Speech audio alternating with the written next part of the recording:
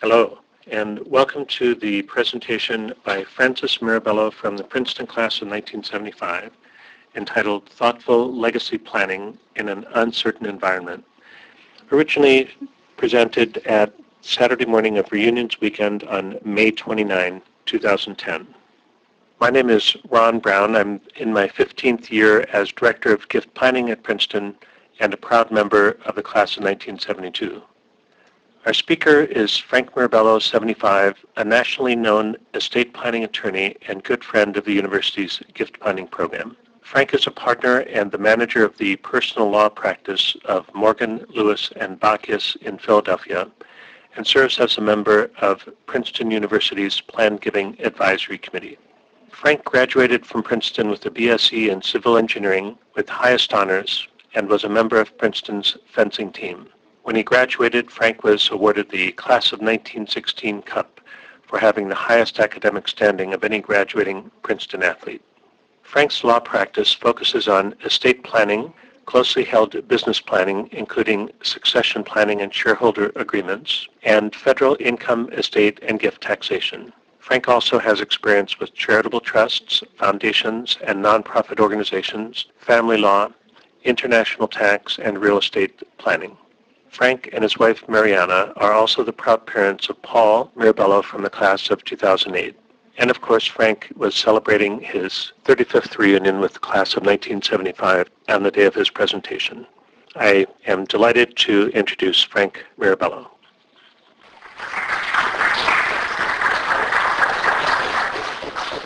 When I agreed to do this, about a year ago, I figured, Congress would get its act together, we'd have interesting things to talk about, I'd have, and what was I thinking? Here it is, May, and they still don't have their act. So what would everybody like to talk about? We have no rules, no rules at all.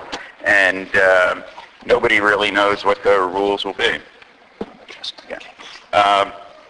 I met with a family last week. It's a longtime client of mine who's a major developer. And I said, think about it as if, tomorrow they repealed all the building codes. Just repealed them all. And they said, we're going to adopt new building codes. And we probably will make them retroactive. We're not sure. And we don't know what the rules will be. And even if we knew, we won't tell you. Would you build a building?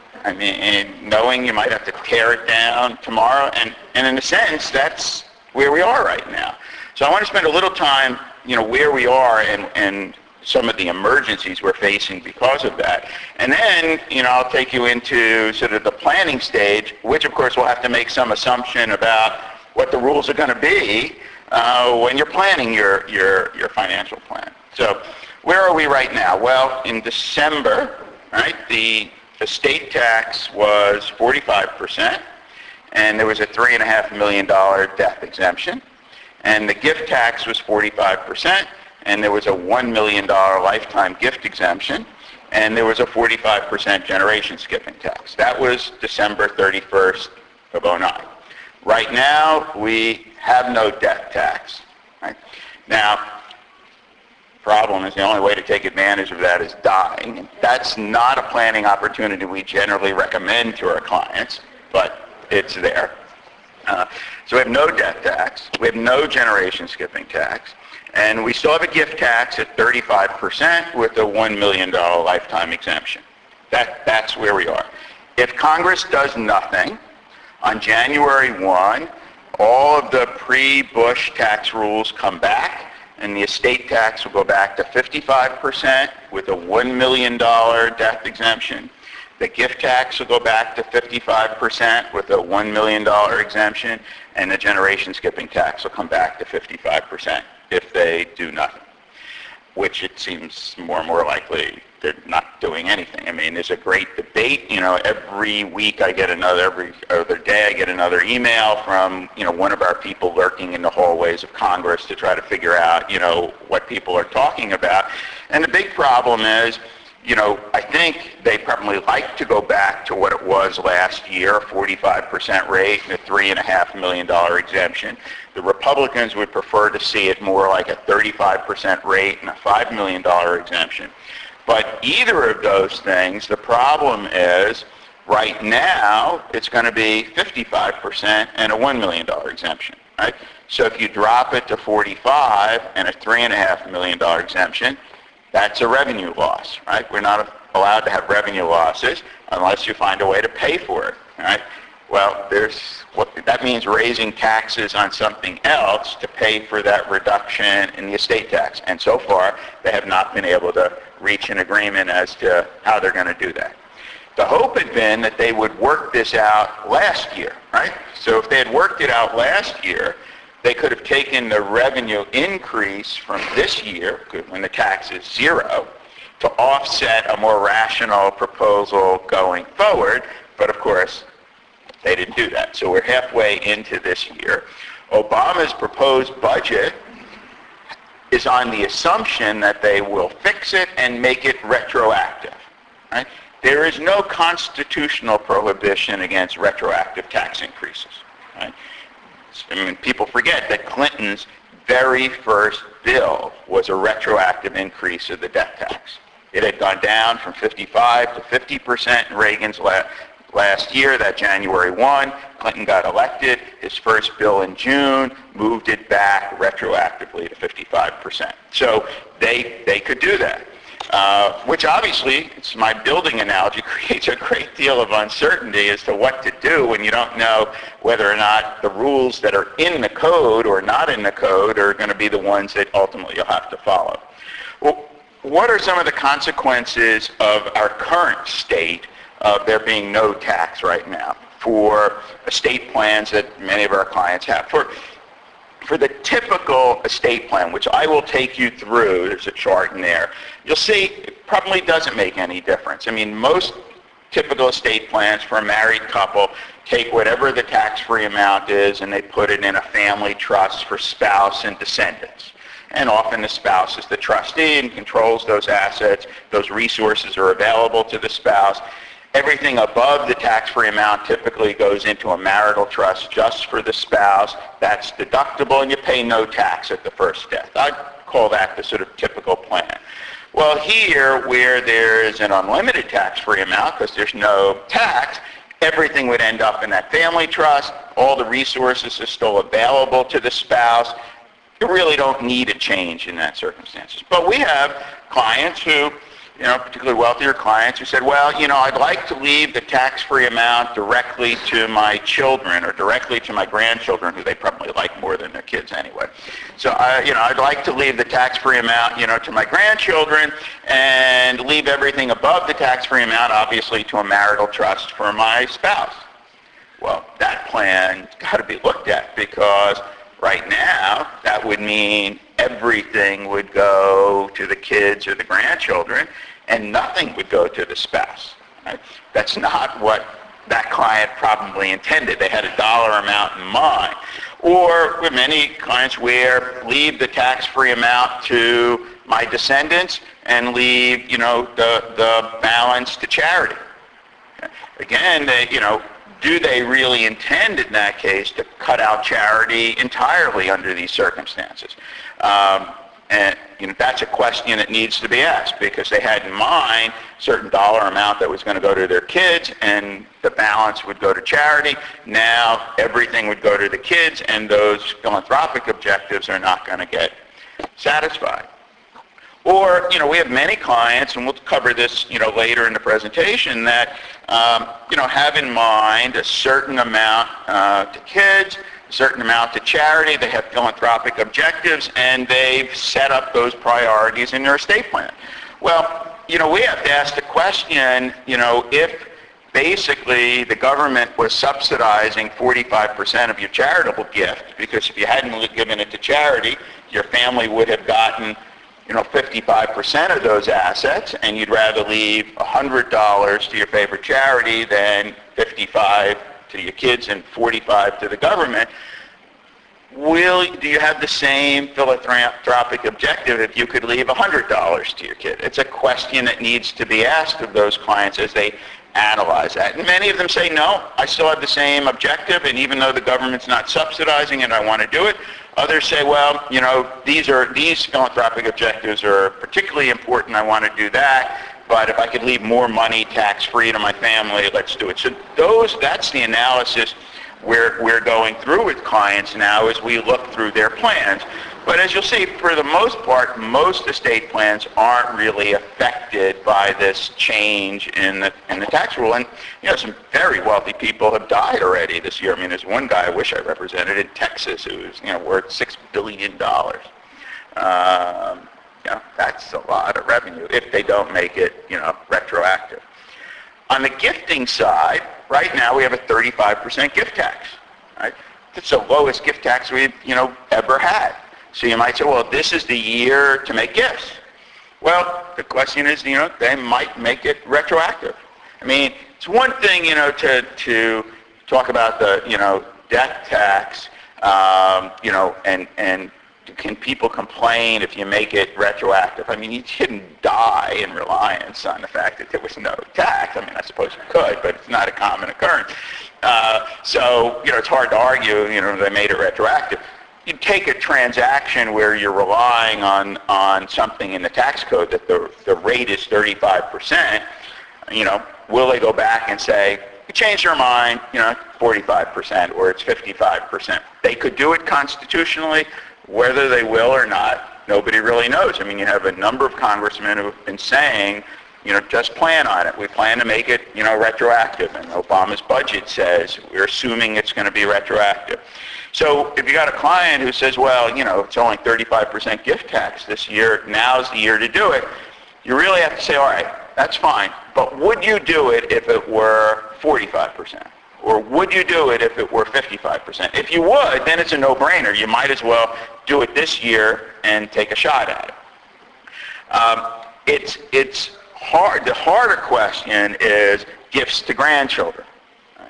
Because, let's go for an example. I mean, you know, when the tax was 50% and the generation skipping tax was 50%, to get $100 to a grandchild, if you've used up all your lifetime's exemptions and so forth, cost $125 in tax. All right, so every $100 you gave to a grandchild, you had to write, you know, $50 generation skipping tax check and a $75 gift tax check. So it costs $125 to give $100 to a grandchild.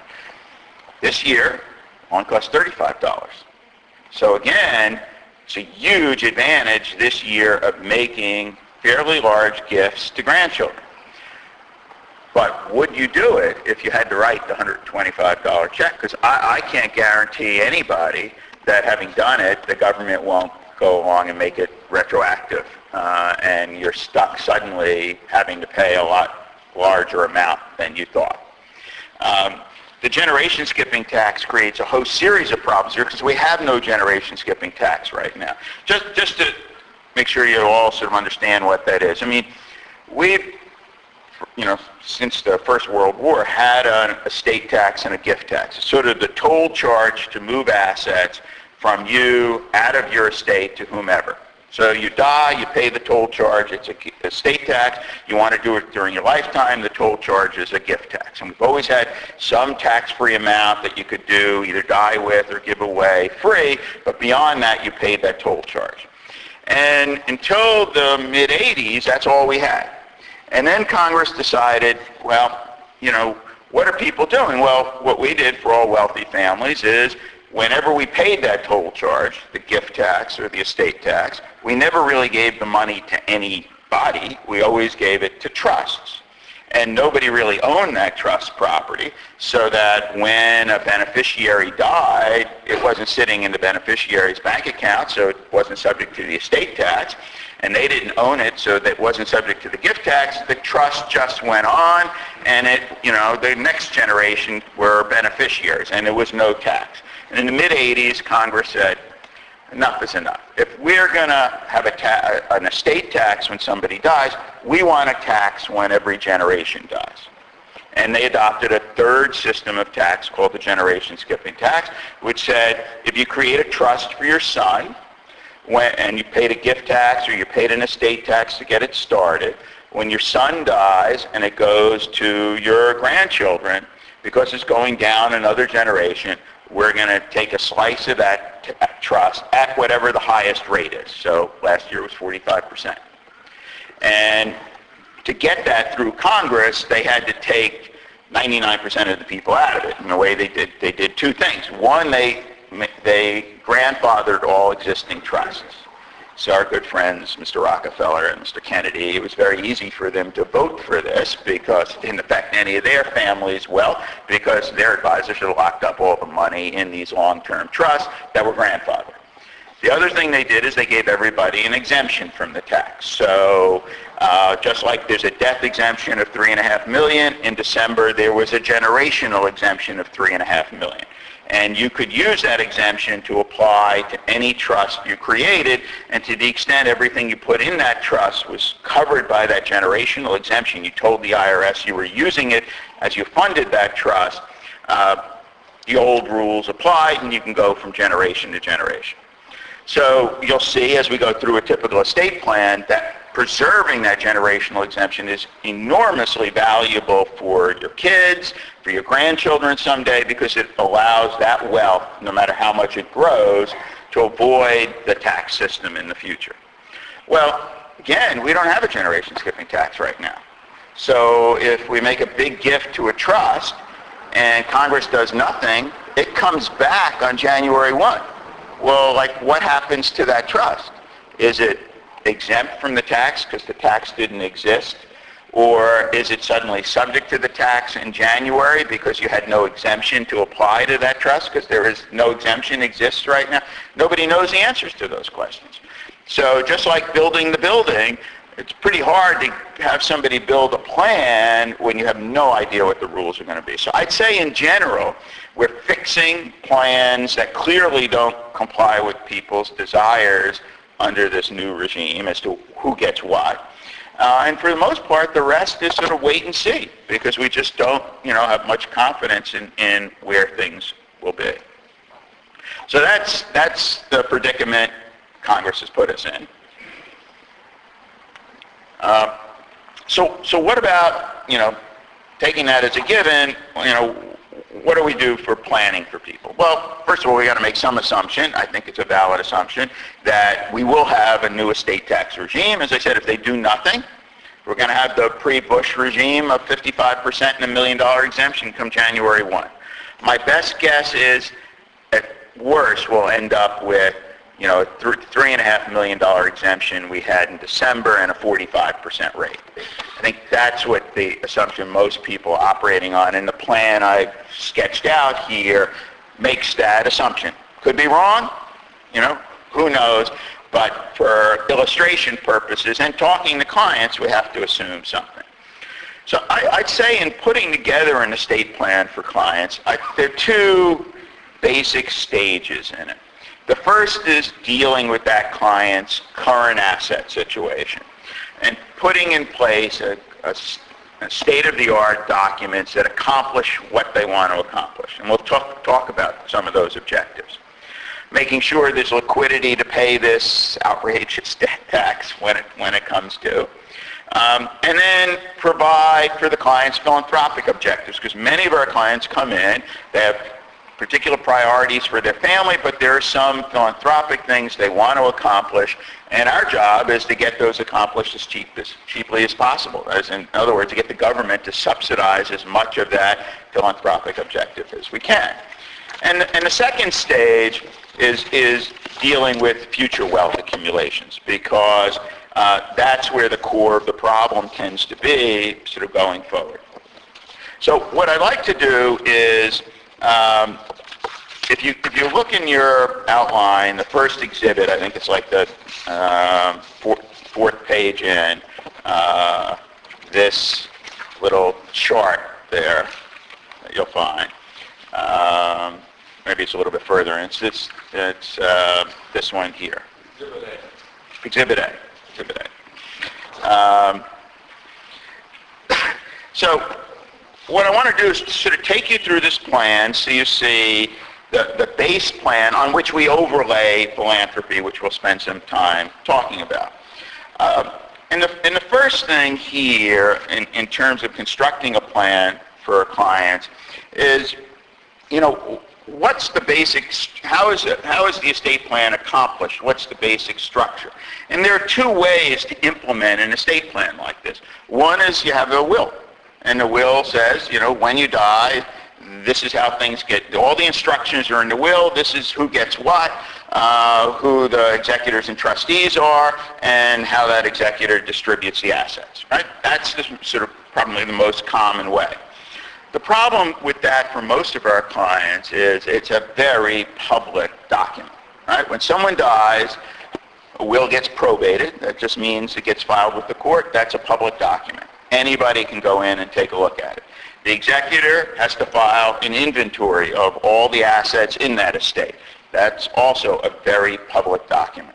So for our clients, the thought that when the will gets probated, what typically happens in most probate courts is the clerks all have, their favorite guy at the newspaper, and when something gets filed that either they recognize the name or the number of the asset number on the inventory is above a certain amount, they pick up the phone, they call their buddy at the newspaper, and the next day there's, the guy comes in, makes copies of all the documents, and there's a nice article in the newspaper about it, and the clerk gets a nice basket at Christmas or something. That's, that's like, pretty hard to most of our clients. One, they don't want people to know what they have, and they certainly don't want to know what their beneficiary, they want the world to know what the beneficiaries are going to own after a death. And for business owners, it's particularly a problem because the estate may very well be, trying to sell some of those assets, and we will have gotten, appraisers to put the lowest number they could with a straight face on those assets to keep the tax liabilities down. At the same time you're negotiating with buyers. I mean, if we're negotiating a buyer, the first thing we do is to see whether or not, what did they get it appraised at?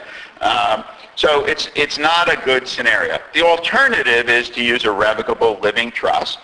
It has exactly the same instructions that the will has. It can be changed at any point. It can be amended at any point. It has absolutely no tax consequences. But to the extent you move assets during your lifetime into that trust so that they're titled in that trust, they're not subject to probate. And they're not subject to public disclosure. And the will becomes a very simple document that just says, when I die, I leave everything to my trust. Right? So people can't tell who gets the property.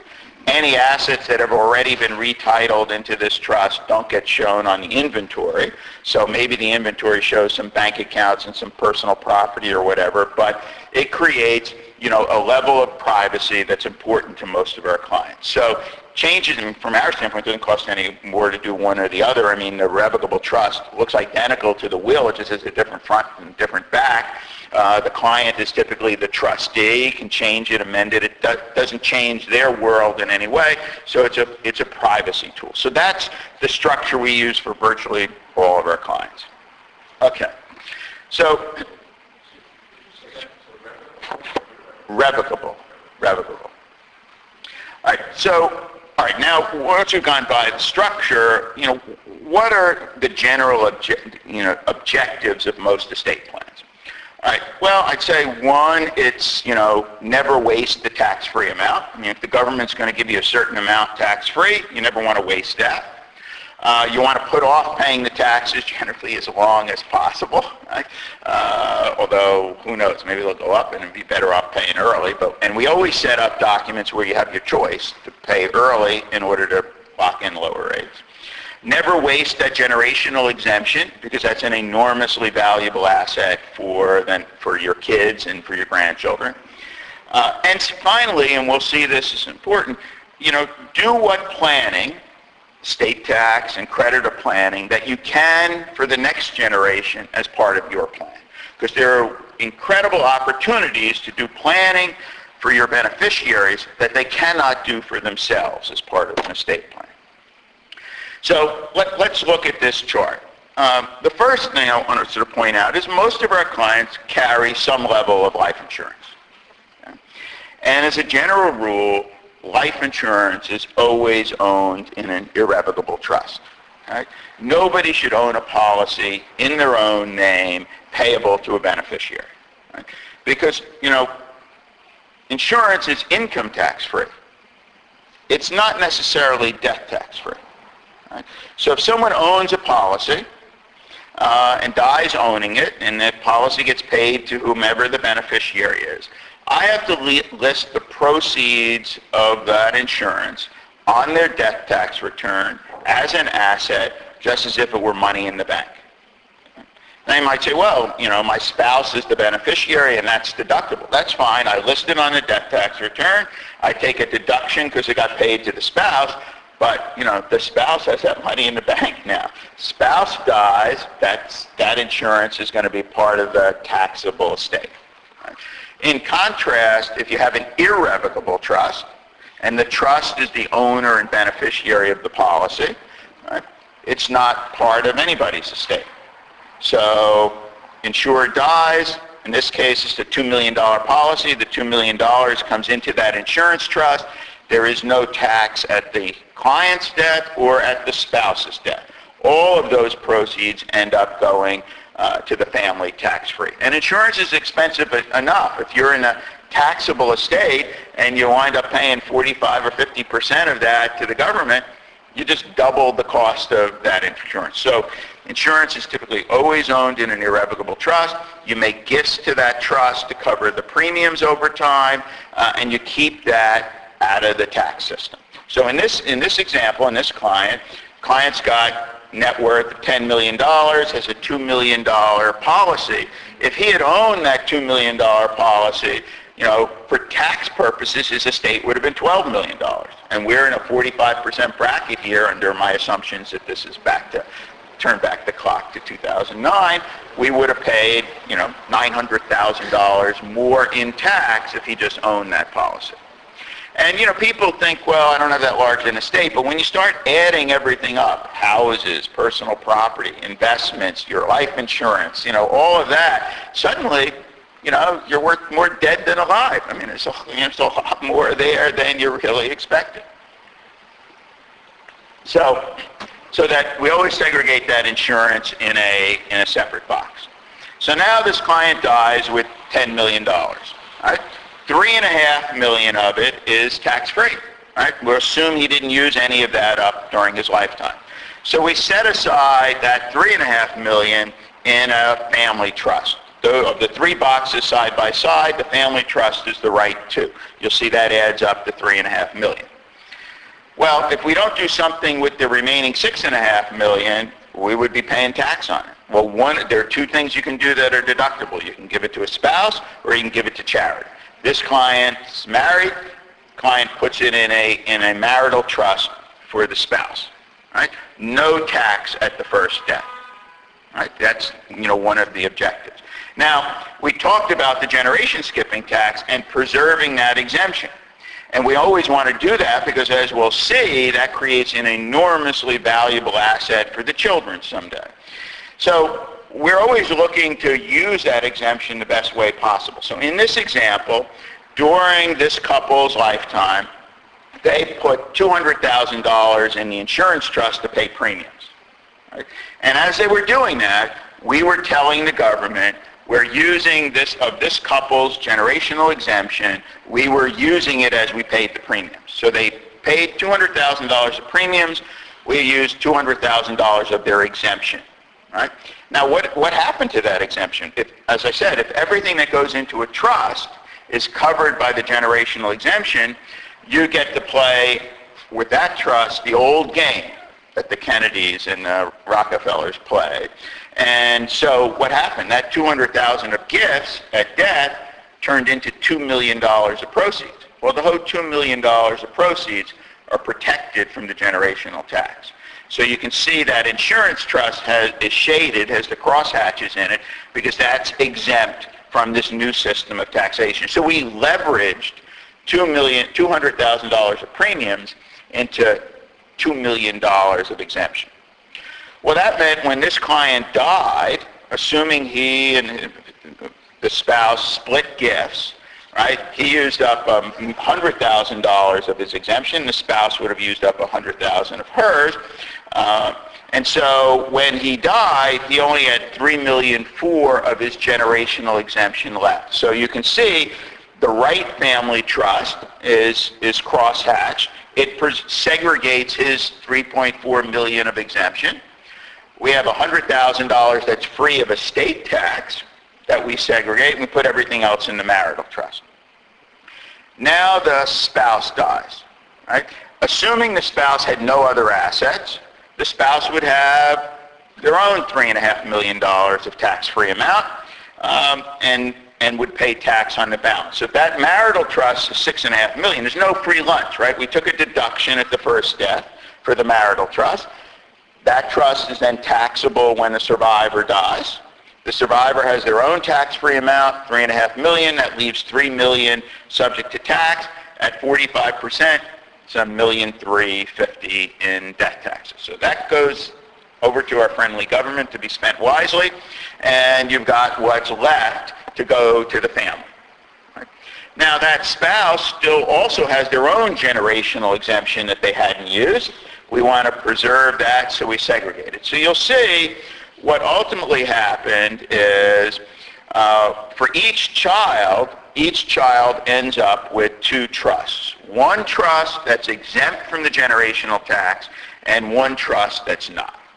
Now let's talk about the structure of these trusts for the kids, because this is probably one of the most overlooked issues with most clients' estate plans. You know, in the old days, what most of our documents would look like, and I bet most of your documents look like, you create trusts for the kids, and the trusts probably say, well, you know, give them half when they're 30 and give them the other half when they're 40. So if they blow the first chunk, you know, maybe they'll come to their senses and they'll have time and they won't blow the second part. Okay? We never do that anymore. Right? Because what we found was when clients really thought about what they were concerned with for their children, at some point it should be their money. Right? Because if they haven't figured it out by age 40, they're probably never going to figure it out, and you know they might as well have it. Okay? But what they are worried about are creditors and spouses. Right? And once a trust ends and the assets go into the beneficiary's hot little hands, right? If they run a lawyer down the next day and get sued for $1 gazillion, those assets are gone. Right? We know in most states, although the inheritance is separate property, in most states all the future income and appreciation is marital property. So if the kid inherits their trust at age 30 and gets divorced at age 50, you know, that 20 years of income and appreciation on that inheritance is going to be marital property, and half of that's going to go out to the outlaw. Right? So that's generally, you know, not something that's attractive to our clients at that point. Okay? So in contrast, if things stay in trust, right, they're not subject to creditor claims, because trust assets are not subject to the liabilities of the beneficiaries, and it's not marital property for divorce purposes. So the trust structure provides an enormous protection for the beneficiary that they can't do for themselves. You can't say, well, this is great. What I'll do is I'll put my assets in a trust for myself and protect them. No, we won't let you do that. If you put assets in a trust for your own benefit, they're still subject to your creditor claims, and no divorce court is going to allow you to segregate that as marital property when you are a beneficiary. But if somebody does it for you, those protections are there. On the other hand, most of our clients don't want their kids trusted up for life. They don't want them to have to, you know, grovel to, you know, Uncle Joe when they want to buy a Ferrari someday. I mean, it's supposed to be their money at some point, and, you know, they should have it. So what we'll do is at the age at which the client would otherwise have given the kid the money, whether that's 30, 35, 40, the age in which they would otherwise, or immediately if the kids are older, we let the kids be trustee of their own trust. Right? Now this gives the beneficiary the best of both worlds. Gives them control over the asset as trustee, but provides them a structure to protect themselves from third parties. Right? That's an enormously valuable structure to kids. As you know, we're the most litigious society in the world. You can't know whether you have enough liability insurance, and unfortunately, a high percentage of marriages don't succeed. So that having a structure that provides that protection is apart from the tax savings and everything, one of those important objectives of these estate plans. Now, I tell clients, this is the plan for people who would otherwise give the money to the kids, because when you're sole trustee of your own trust, right, there's nothing to prevent you from doing really stupid things. Right? It's your money effectively. You don't have to go to anybody either on investment decisions or distribution decisions. What we typically do is bring the kid in as co-trustee at some earlier age, 5 or 10 years earlier, and with an additional trustee to give them some period of education, learning how to manage money, deal with professionals, set budgets, work with an investment advisor, work with the accountant. Because the biggest disasters we see are kids who come into a lot of money, have had no preparation, no mentoring as to how to manage that. They think it's more money than they could ever spend, and we all know money doesn't go as far as you'd think. And having a co-trustee for some period of time that can introduce them to investment management, budgeting, and so forth. So we typically have them come in as co-trustee, and then at some later age, give them the right to remove their co-trustee and serve alone. Right? And we have a lot of these trusts in administration, and we found some very interesting things about this structure. One is that most of the kids virtually take nothing out of these trusts. Because when you think of it, the only thing you need to take money out of a trust for are consumables, right? Food, clothes, vacations, things where you've spent the money, and other than gaining weight, you don't really have anything to show for it, right? And we hope by the time the kids are in their 30s or 40s, they have jobs and careers, and they pay for their consumables out of those earnings. Everything else you can think of is really an investment, not an expense. Right? And investments are done inside the trust. So you want to buy a shore house, the trust buys and owns the house. You want to start a new business, the trust funds and owns the business. The kids who are well advised say, this is great. I have this box we call a trust. So long as I leave the capital in this box, nobody else can get to it. And I can use the box to make the same kinds of investments that I would have made. Sure. Yeah, because it's an investment decision. Now, the kid can't contribute to the trust. Well, the kid's running the business, is getting paid a salary for doing that. But to the extent the trust commits the capital and owns the asset, that asset and its appreciation is out of the system. So the kids who are well advised basically never take anything out. Now, sure, we have some kids who are doing what we'd all view as socially redeemable things. They're artists, they're social workers, they're high school teachers. They're things that are important to society, which we unfortunately don't reward particularly well financially by society. And so yes, they will supplement their consumable lifestyle with distributions from the trust. But generally, in the scheme of things, that's sort of peanuts. The big ticket items are all really investment decisions, and those are done inside the trust. The second thing we found is that many of the kids, although they could at any time, don't remove their co-trustees. If you've selected the right mentor, the right person to bring them along, many of them like that relationship. They know that there's somebody there watching, looking at the investment reports. When their best buddy comes to them with this great idea, they can, say, well, you're going to have to convince my, co-trustee. It sounds sexist. A lot of the women don't remove their co-trustee, and I think that's to provide an excuse. So when their husband says, I got this great idea for a widget factory, and if I only had $1 million of your trust money, we'd be rich. It can be very hard to say, you're out of your mind, we're not doing this.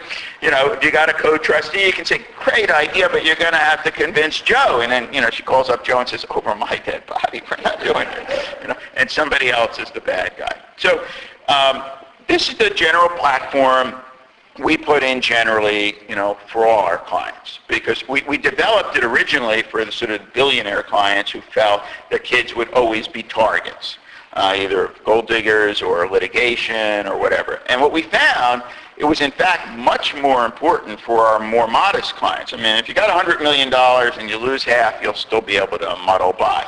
But if you got a $2 million asset base, and you've had the wrong, you're a doctor and you've had an oops and with the wrong person, that's going to be a life-changing event. I assume that we're talking about Uncle Joe, maybe known to the kid anyway, rather than say corporate. Well, I mean, it varies with every family. I happen to believe that most clients can find the right individual to act in that mentoring program than having to turn to a corporate fiduciary. Sometimes it's a team of an individual and a corporate fiduciary. It varies with each situation, but most likely that mentor is somebody with friend of the family, business associate, family member, because what you want to instill in the kid is both financial responsibility and a sense of stewardship, to move these assets down to the next generation. So once you set up that structure, one of the other benefits of it is, these assets aren't really owned by the kid. They're owned by the trust. Right? If the trust had ended at age 40 and it was sitting in the kid's bank account, now all of those assets are part of the kid's estate, and he's got to deal with his own estate tax planning because it's now sitting in his account. If it's in a trust, it's not part of his estate. Now, it may be subject to generation skipping tax if it goes down a generation.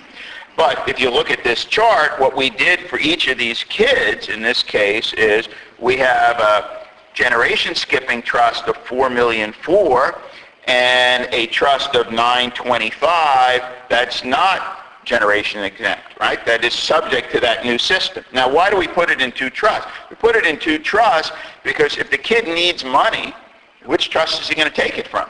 He's going to take it from the 925 trust because he knows when he dies there's going to be a toll charge on that trust. The $4,000,004, there's going to be no toll charge on that. No matter how much that trust grows during the kid's lifetime, it's all going to go tax-free to his kids. So we're building tax efficiency for the next generation. If we had just left this all to them at age 40, in this case, the whole $5 million and change would be sitting in the kid's own estate.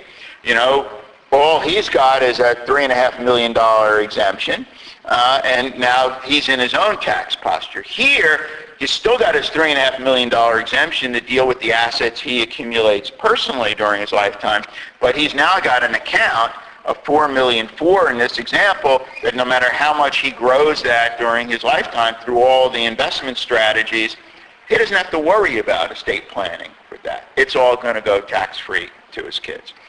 So that's the basic structure these days that a sort of state-of-the-art plan looks like. And as you can see, it accomplishes all those objectives you started out with. You make sure your $3,000,005 isn't wasted. Right?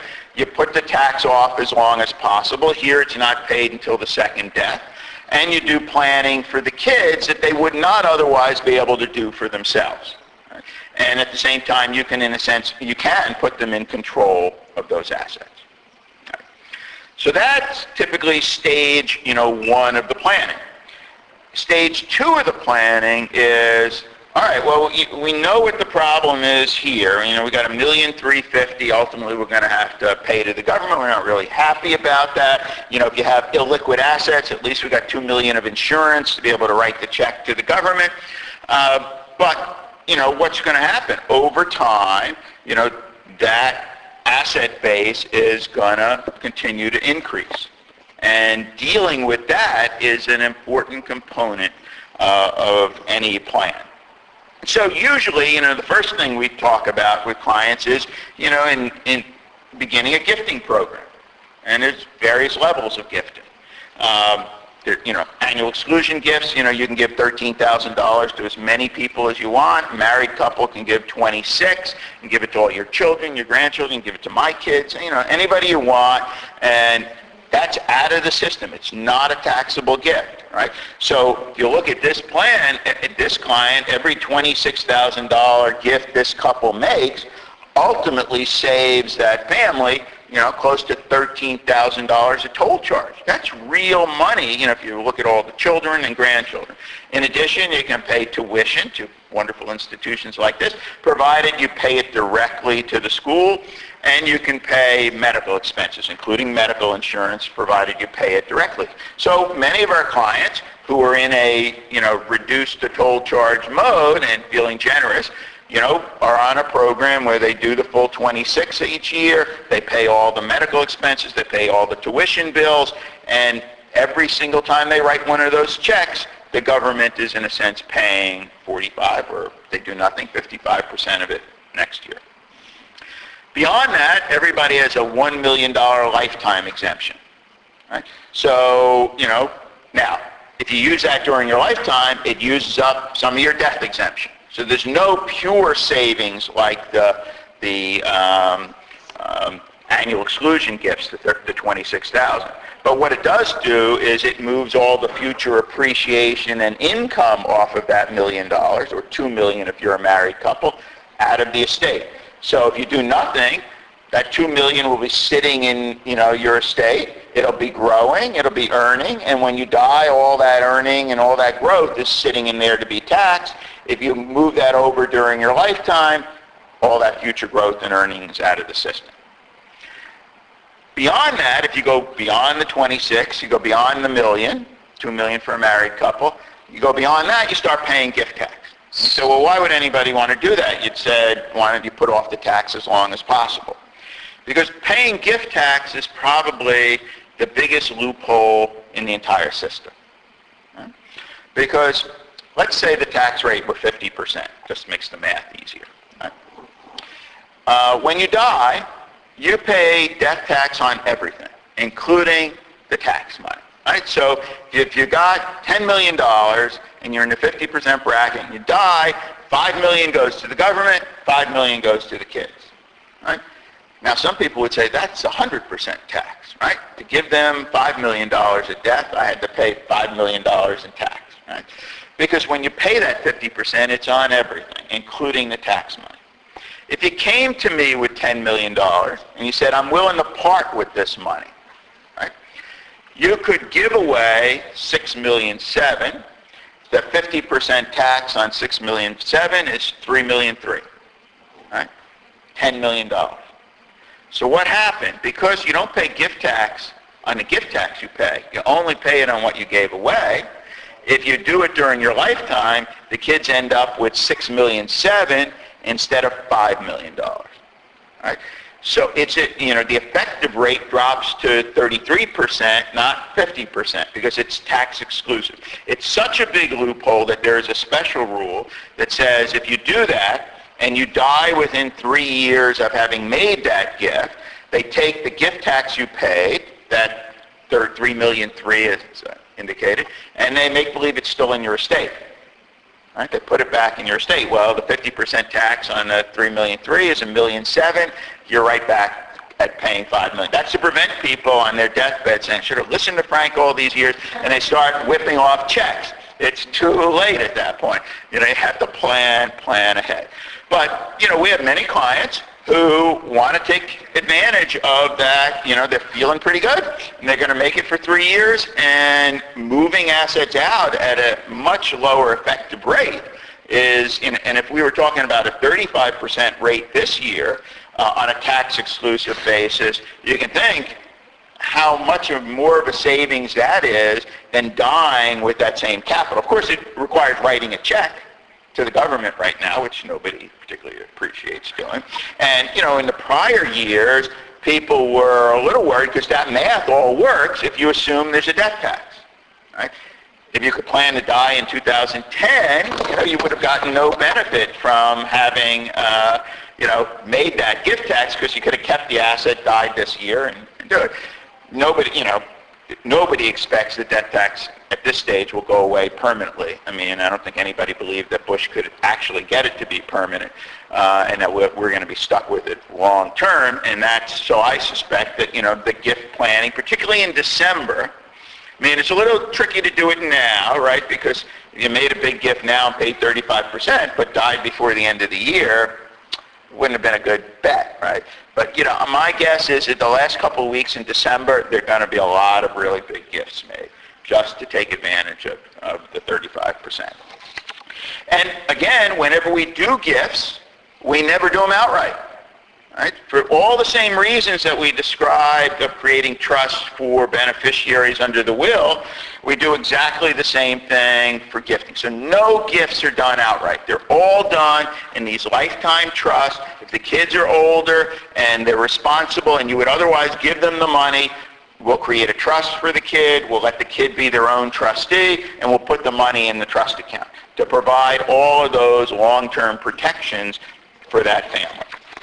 Okay, so that's the gifting scenario. The next scenario as part of the stage 2 is, how do you take the government out as a partner in your life? I mean, the way I explain it to most of my business owner clients is this system's very simple. They and their spouse have the government as a 50% partner in everything that they do. And what the partnership agreement says is when the two of them die, we have to buy their partner out, and the partner gets to choose the price. Right? That's the estate tax system. You build wealth, you die, we have to buy the government out of those assets, we fight with them over what things are worth, they have a hell of a lot more leverage than we have in that fight and resources, but that's the deal.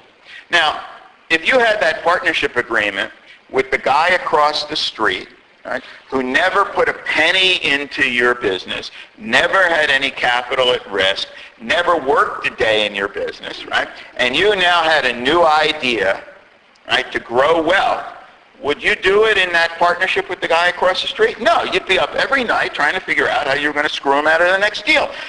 That's estate planning. That's all we're doing. We're saying we're going to build wealth, right?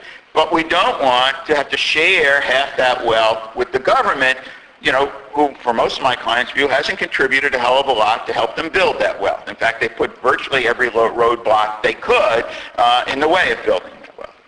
So that's really the core of stage 2 estate planning. So very simple. I can take right now any asset a client owns and move all the growth in excess of 3.4% out of their estate tax-free.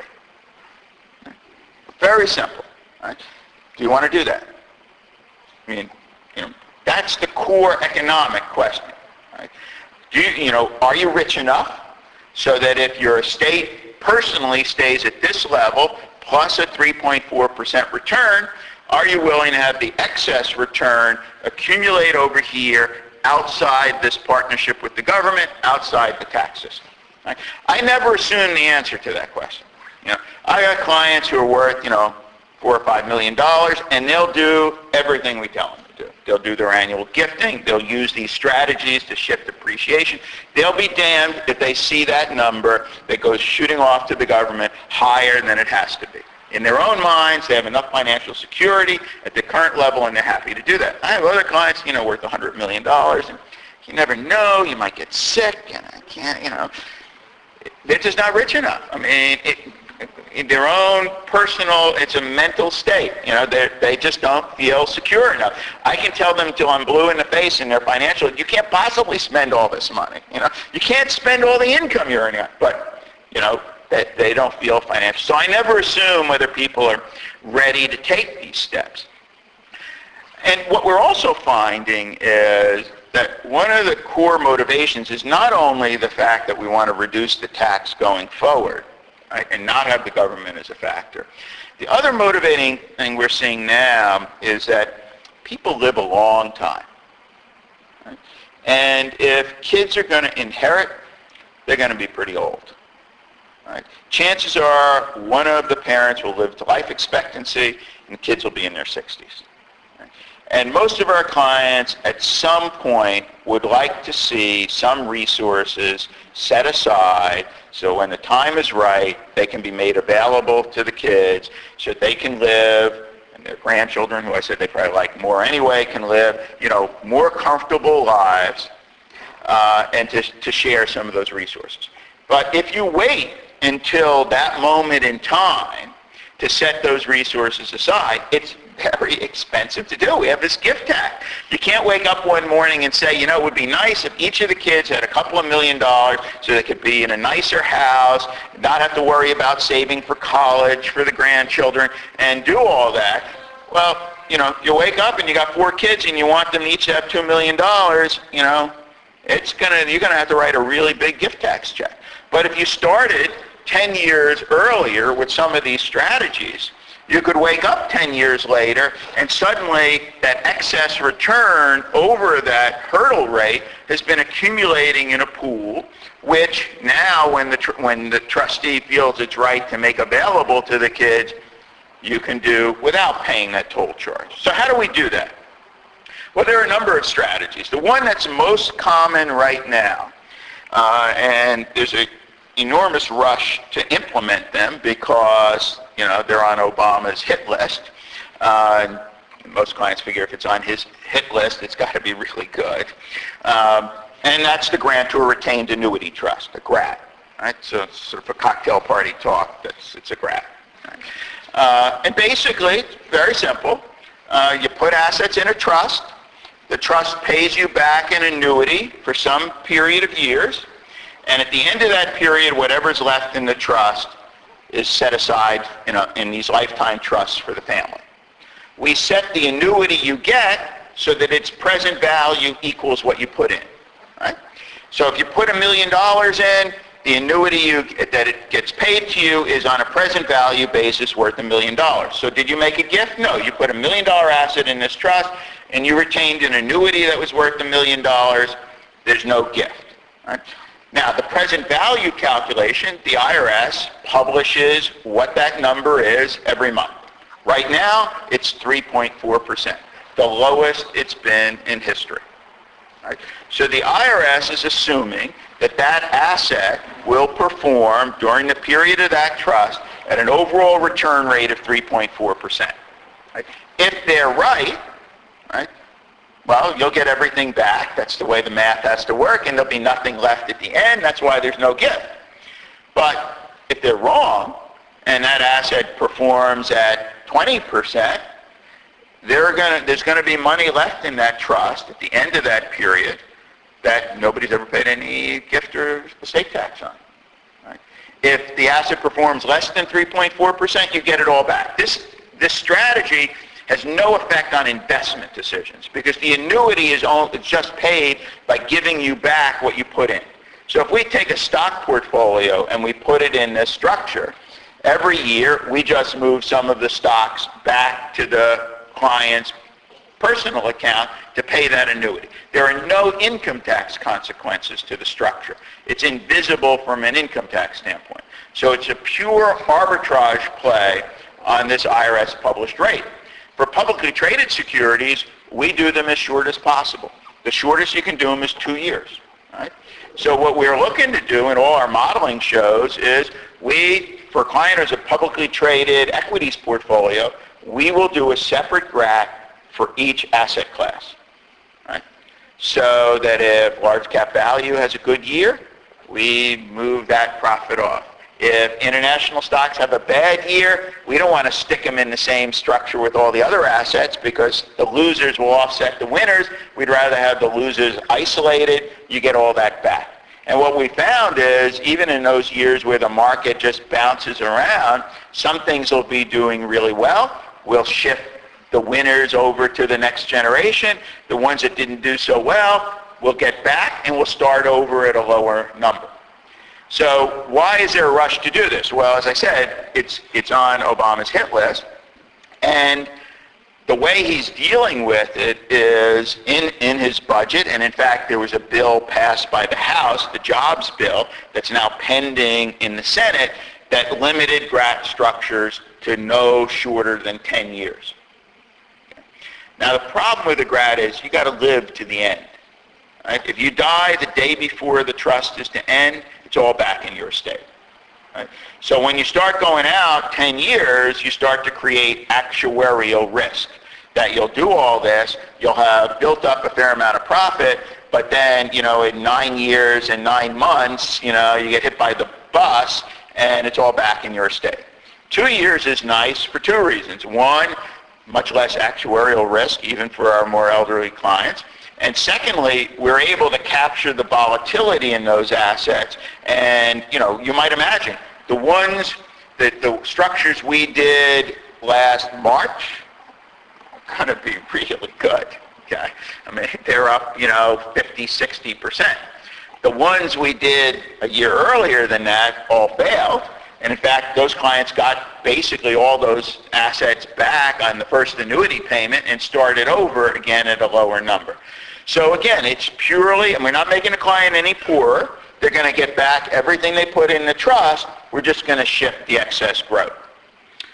The second way of doing the same thing is I can create a trust for the kids, right? And a client has an asset that's a growth asset, right? And we can sell that asset to the trust for the kids and take back a note. Right? What have I done? I've converted the asset to a fixed income asset and moved the real growth asset out of the estate. The intra-family loan rates are the lowest they have been in history. So right now you can do a 9-year note for like 2.2%. Well, you probably don't have many assets that your, long-term growth assets that you expect are only going to perform at 2.2%. So family business assets, things like that, we're shifting over and converting into an asset that has limited growth so that the family can participate more on the upside. And, the final strategy there is loans. I said family loan rates are the lowest possible. So we have clients who meeting with their investment advisors all the time, and the advisor says, well, I got this great new, golden venture fund, right? Well, you're investing in that fund because you anticipate the long-term returns over the next, 10 years are going to be 15, 20%. If you do that in your own portfolio, you got the government as a 50% partner. So why not create the trust for the kids, loan the money to that trust, let it buy the Goldman Venture Fund, and let it earn those returns in excess of your loan rate. The loan rates, as I said, are unbelievably low right now. So again, the client's not any poorer. They'll get their capital back first. They'll get their percentage return back. But if that fund does perform at 15 or 20%, that excess accumulation will be sitting there in that trust for the family for when the time is right, able to be made available. I'm in charge of one of them, my husband, right. Which is that they require maintenance, filing income tax reports. So it seems to me that the cost of running them, the costs have better be pretty big, or you're paying a huge overhead out. Well, in most of the cases I've described, family members are the trustees. So you're not paying third-party trustee fees. You have an income tax return. You have an income tax return. But trust income, depending on what the assets are, trust income tax returns are generally not that complicated. And those assets would have been someplace else that the income from which would have to be reported on somebody's return. So there would have been some incremental cost someplace else.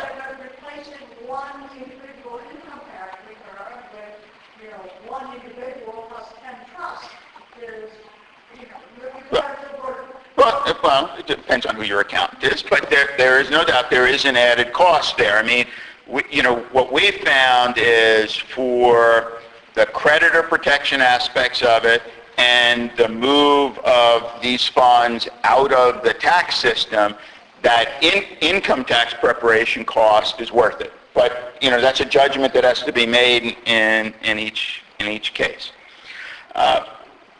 All right, so that's, the sort of basic stage 2 planning to, again, keep the problem from getting worse. Now, with many of our clients, as I said, part of this process is a real sort of philanthropic objective they want to accomplish. And we, spend a lot of time with clients getting them to sort of focus on their priorities, and many of them are, so much for the kids, so much for the institutions that are important to me. If my estate is above a certain amount, maybe splitting the pie beyond that. We try to get them to really focus on what things are important. And sometimes there's a particular charity like Princeton that's important to them, and they want to make sure that gets taken care of. There are an infinite number of formulas and ways to do that as part of an estate plan, but it all starts with for clients setting up what's important to them, what are they trying to accomplish, and where do they want, what do they want to go to charity and how. Once we get them to focus on that, then we really, as I said, start. Our job as advisors and the plan giving office here at Princeton is, let's do that as cheaply as possible. I mean, the less it costs the family to make a charitable gift, the more generous they can be. So we're looking to, in a sense, get the government to subsidize as much of that. So, for instance, if a client has a sort of testamentary philanthropic objective they want to accomplish, the first thing we look to use to do that with are their pension assets. Because those are the assets that are worth the least to the family. Right? Because if you've got 401k or an IRA or pension account, and you leave it to your kids, right, they pay the estate tax on that asset, and they pay income taxes when they take the money out. Right? When you pay two taxes on the same asset, there's not a hell of a lot left over. And if you do the math, in many states, 75% of the account will go to income and death taxes, and there'll be 25% to spend. And many of our clients will say, there's no way I'm doing that. And if it comes to that, I'd rather leave 100% of those assets to a philanthropic cause that's important to me if it only costs my kids 25 cents on the dollar. So whenever we have something in the estate plan that's going to leave something to charity, we'll first change the beneficiary designations on their retirement assets to the charity. And then we often in the will will say, I leave X dollars to Princeton minus whatever they get from my pension account, so that, and then the difference gets made up from estate assets, because we're trying to do it as efficiently as possible. But pension assets are clearly the least expensive to use. The second general rule is if you're going to leave something at death to charity, right? What do you get when you die? You get a death tax exemption, right? You don't get anything now, but when you die, there's less death tax to pay. Well, the government has said, well, if you really mean it, we'll give you all kinds of lifetime benefits if you'll commit to it. Right? And that's where all the plan giving comes in. Right? The government is encouraging people to commit to that testamentary objective now, and if you're willing to commit to it, we'll give you lifetime tax benefits. We'll give you a lifetime subsidy for doing that. And if you go through the outline later, you'll see, I've stopped updating that for all the tax rates because I couldn't keep ahead of the government's, and eventually those rates are higher than the ones we have now.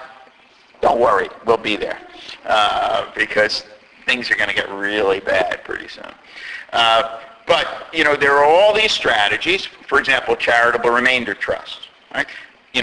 What is a charity? You put assets in a trust. The trust pays you an income stream for your lifetime, for you and your spouse's lifetime. And when you die or both of you die, whatever's in that trust goes to charity, right? Well, that's what you were going to do under your will. You were going to leave those assets to charity. So here you've committed to doing that. You said, I've set it aside. It's in this trust. I'll get the income stream. But when we die, it's going to charity. Well, what are the benefits you get? Well, first of all, we figure out what the present value of that gift is today. You know, what did you put in the trust? What's your income stream worth for the rest of your lifetime? Subtract that because you really kept that. The net is a real committed gift to charity. We'll give you an income tax deduction today for that.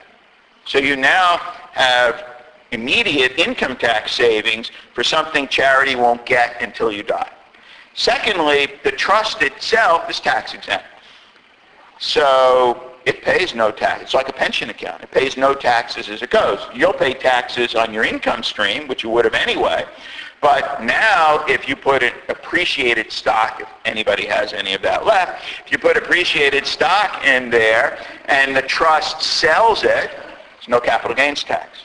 So now you have the government's 15, soon to be 20%, working for you for the rest of your life, which you wouldn't have had you sold that same asset in your personal account. So there again, the government's saying, all right, you know, you told your estate planning lawyer you want to leave $1 million to charity when you die. We'd like you to commit to that. If you do that, you put the $1 million, you know, in this trust, we'll give you some income tax benefits now that say it puts money in the bank for you, and we'll give you this added benefit that you can put appreciated property in there and not have to pay tax on the gain. Gift annuities have a similar thing where you buy an annuity from a charity. You can buy it with appreciated property and not have to pay capital gains tax right away. You pay it over your life expectancy. And again, the gift portion, the fact that the institution paid you a lower annuity than you would have gotten had you gone to some insurance company, is a current taxable gift. And current tax deductible gift, and you get a deduction today. And you'll see, you know, in the outline a whole series of examples of that where you can keep an income flow today, get, you know, what you need to live, but because you committed to the testamentary gift now, you're out of the system. And so we often match this up. I mean, we have clients who, for example, they might have a fairly significant charitable gift in their will. Let's say they want to leave $5 million to Princeton. Right? And, you know, they have a managed brokerage account, you know, a stock account. What we'll often have is, first of all, the $5 million will change the beneficiary designations on whatever their retirement accounts are to Princeton. And that bequest in the will say $5 million less whatever Princeton gets from my retirement account. So if there's $1 million in the IRA, you know, they'd only get $4 million in the will because we'd rather give them the IRA that's only going to be worth 25 cents on the dollar to the kids than give them some other asset. Secondly, you know, we'll typically do a charitable remainder trust that's sitting there. And the instructions to the investment advisor is, you know, we shouldn't be paying any capital gains taxes. So when it's time to sell something, move it over to the charitable remainder trust, sell it there. Right? And I'll get, you know, maybe it's a 6% charitable remainder trust, and I'll get my return each year. I don't need to spend that capital because that's the cost of doing it. You get the income flow, but you can't spend the capital. But, you know, the advisor's instructions are, as you got something that's appreciated, you know, set it aside here in the trust, sell it there, no capital gains tax, I'll continue to get the income flow. And again, the will say, oh, $5 million to Princeton, minus whatever they get from my pension account, and minus whatever's in my charitable remainder trust when I die. So if over time, between the pension account and the remainder trust strategy, you've been building that up, Princeton might get nothing under the will because they'll have gotten it through these other strategies. The final thing that we're seeing a lot of, especially in this environment of very low interest rates, is for larger charitable gifts by will, right, there's an alternative to just leaving it outright to charity. So let's take an example, the $5 million example. I leave $5 million to Princeton. Now, assuming, you know, next year, whatever the tax rate is, okay, I know what that costs the family, right? If you got a 45% tax rate, I know leaving, you know, $5 million to Princeton cost the kids, you know, $2.6 million or so. Because that's what they would have gotten had they had to pay tax on that $5 million and had it left, right? They'd get the net tax. So I know what it costs the family.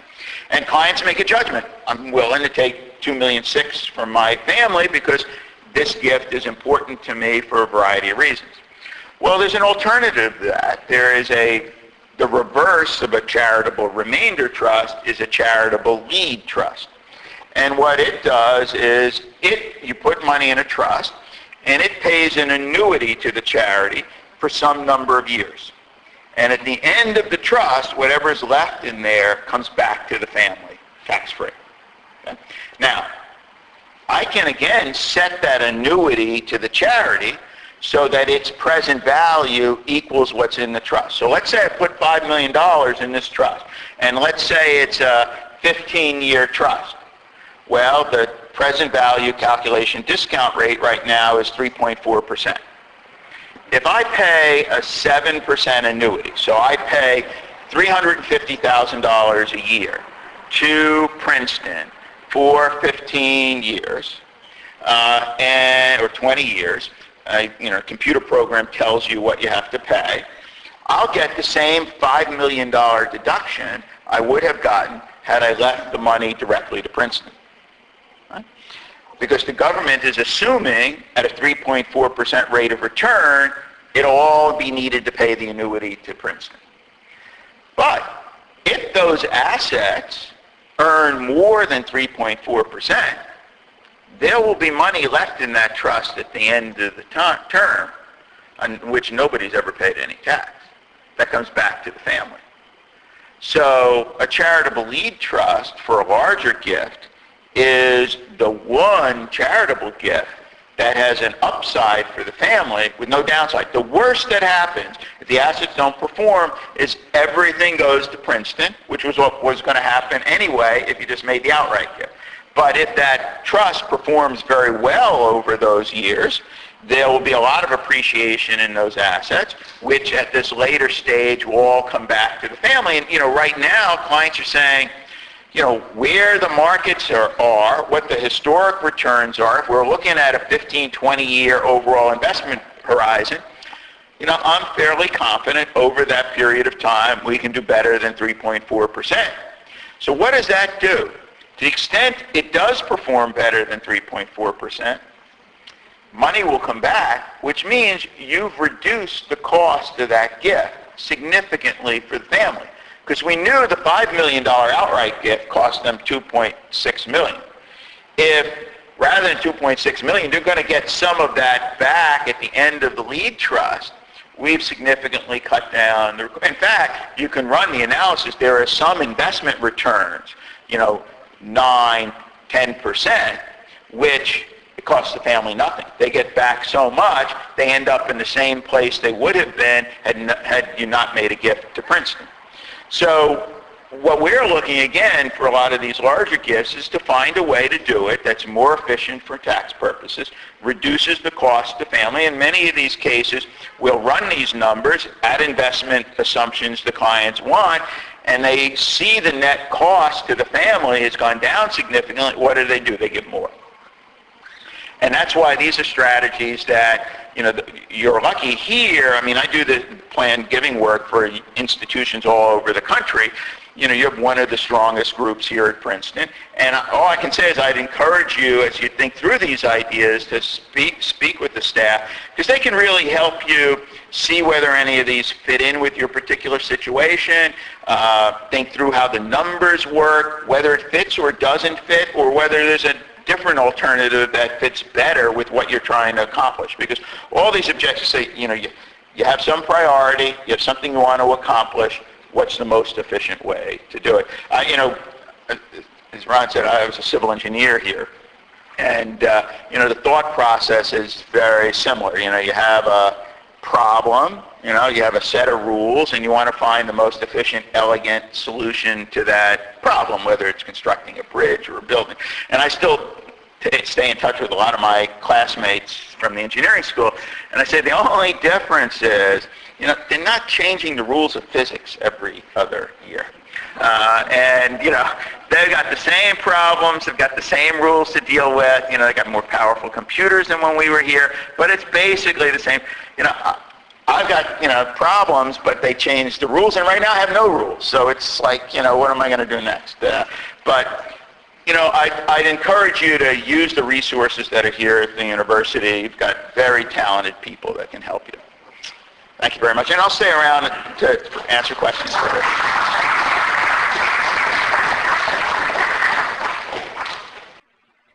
Thank you for listening to this podcast by Frank Mirabello, Princeton class of 1975, on estate planning during reunions of 2010. For more information about estate planning and charitable giving, please call Colleen Moore at the Gift Planning Office, 609-258-6318.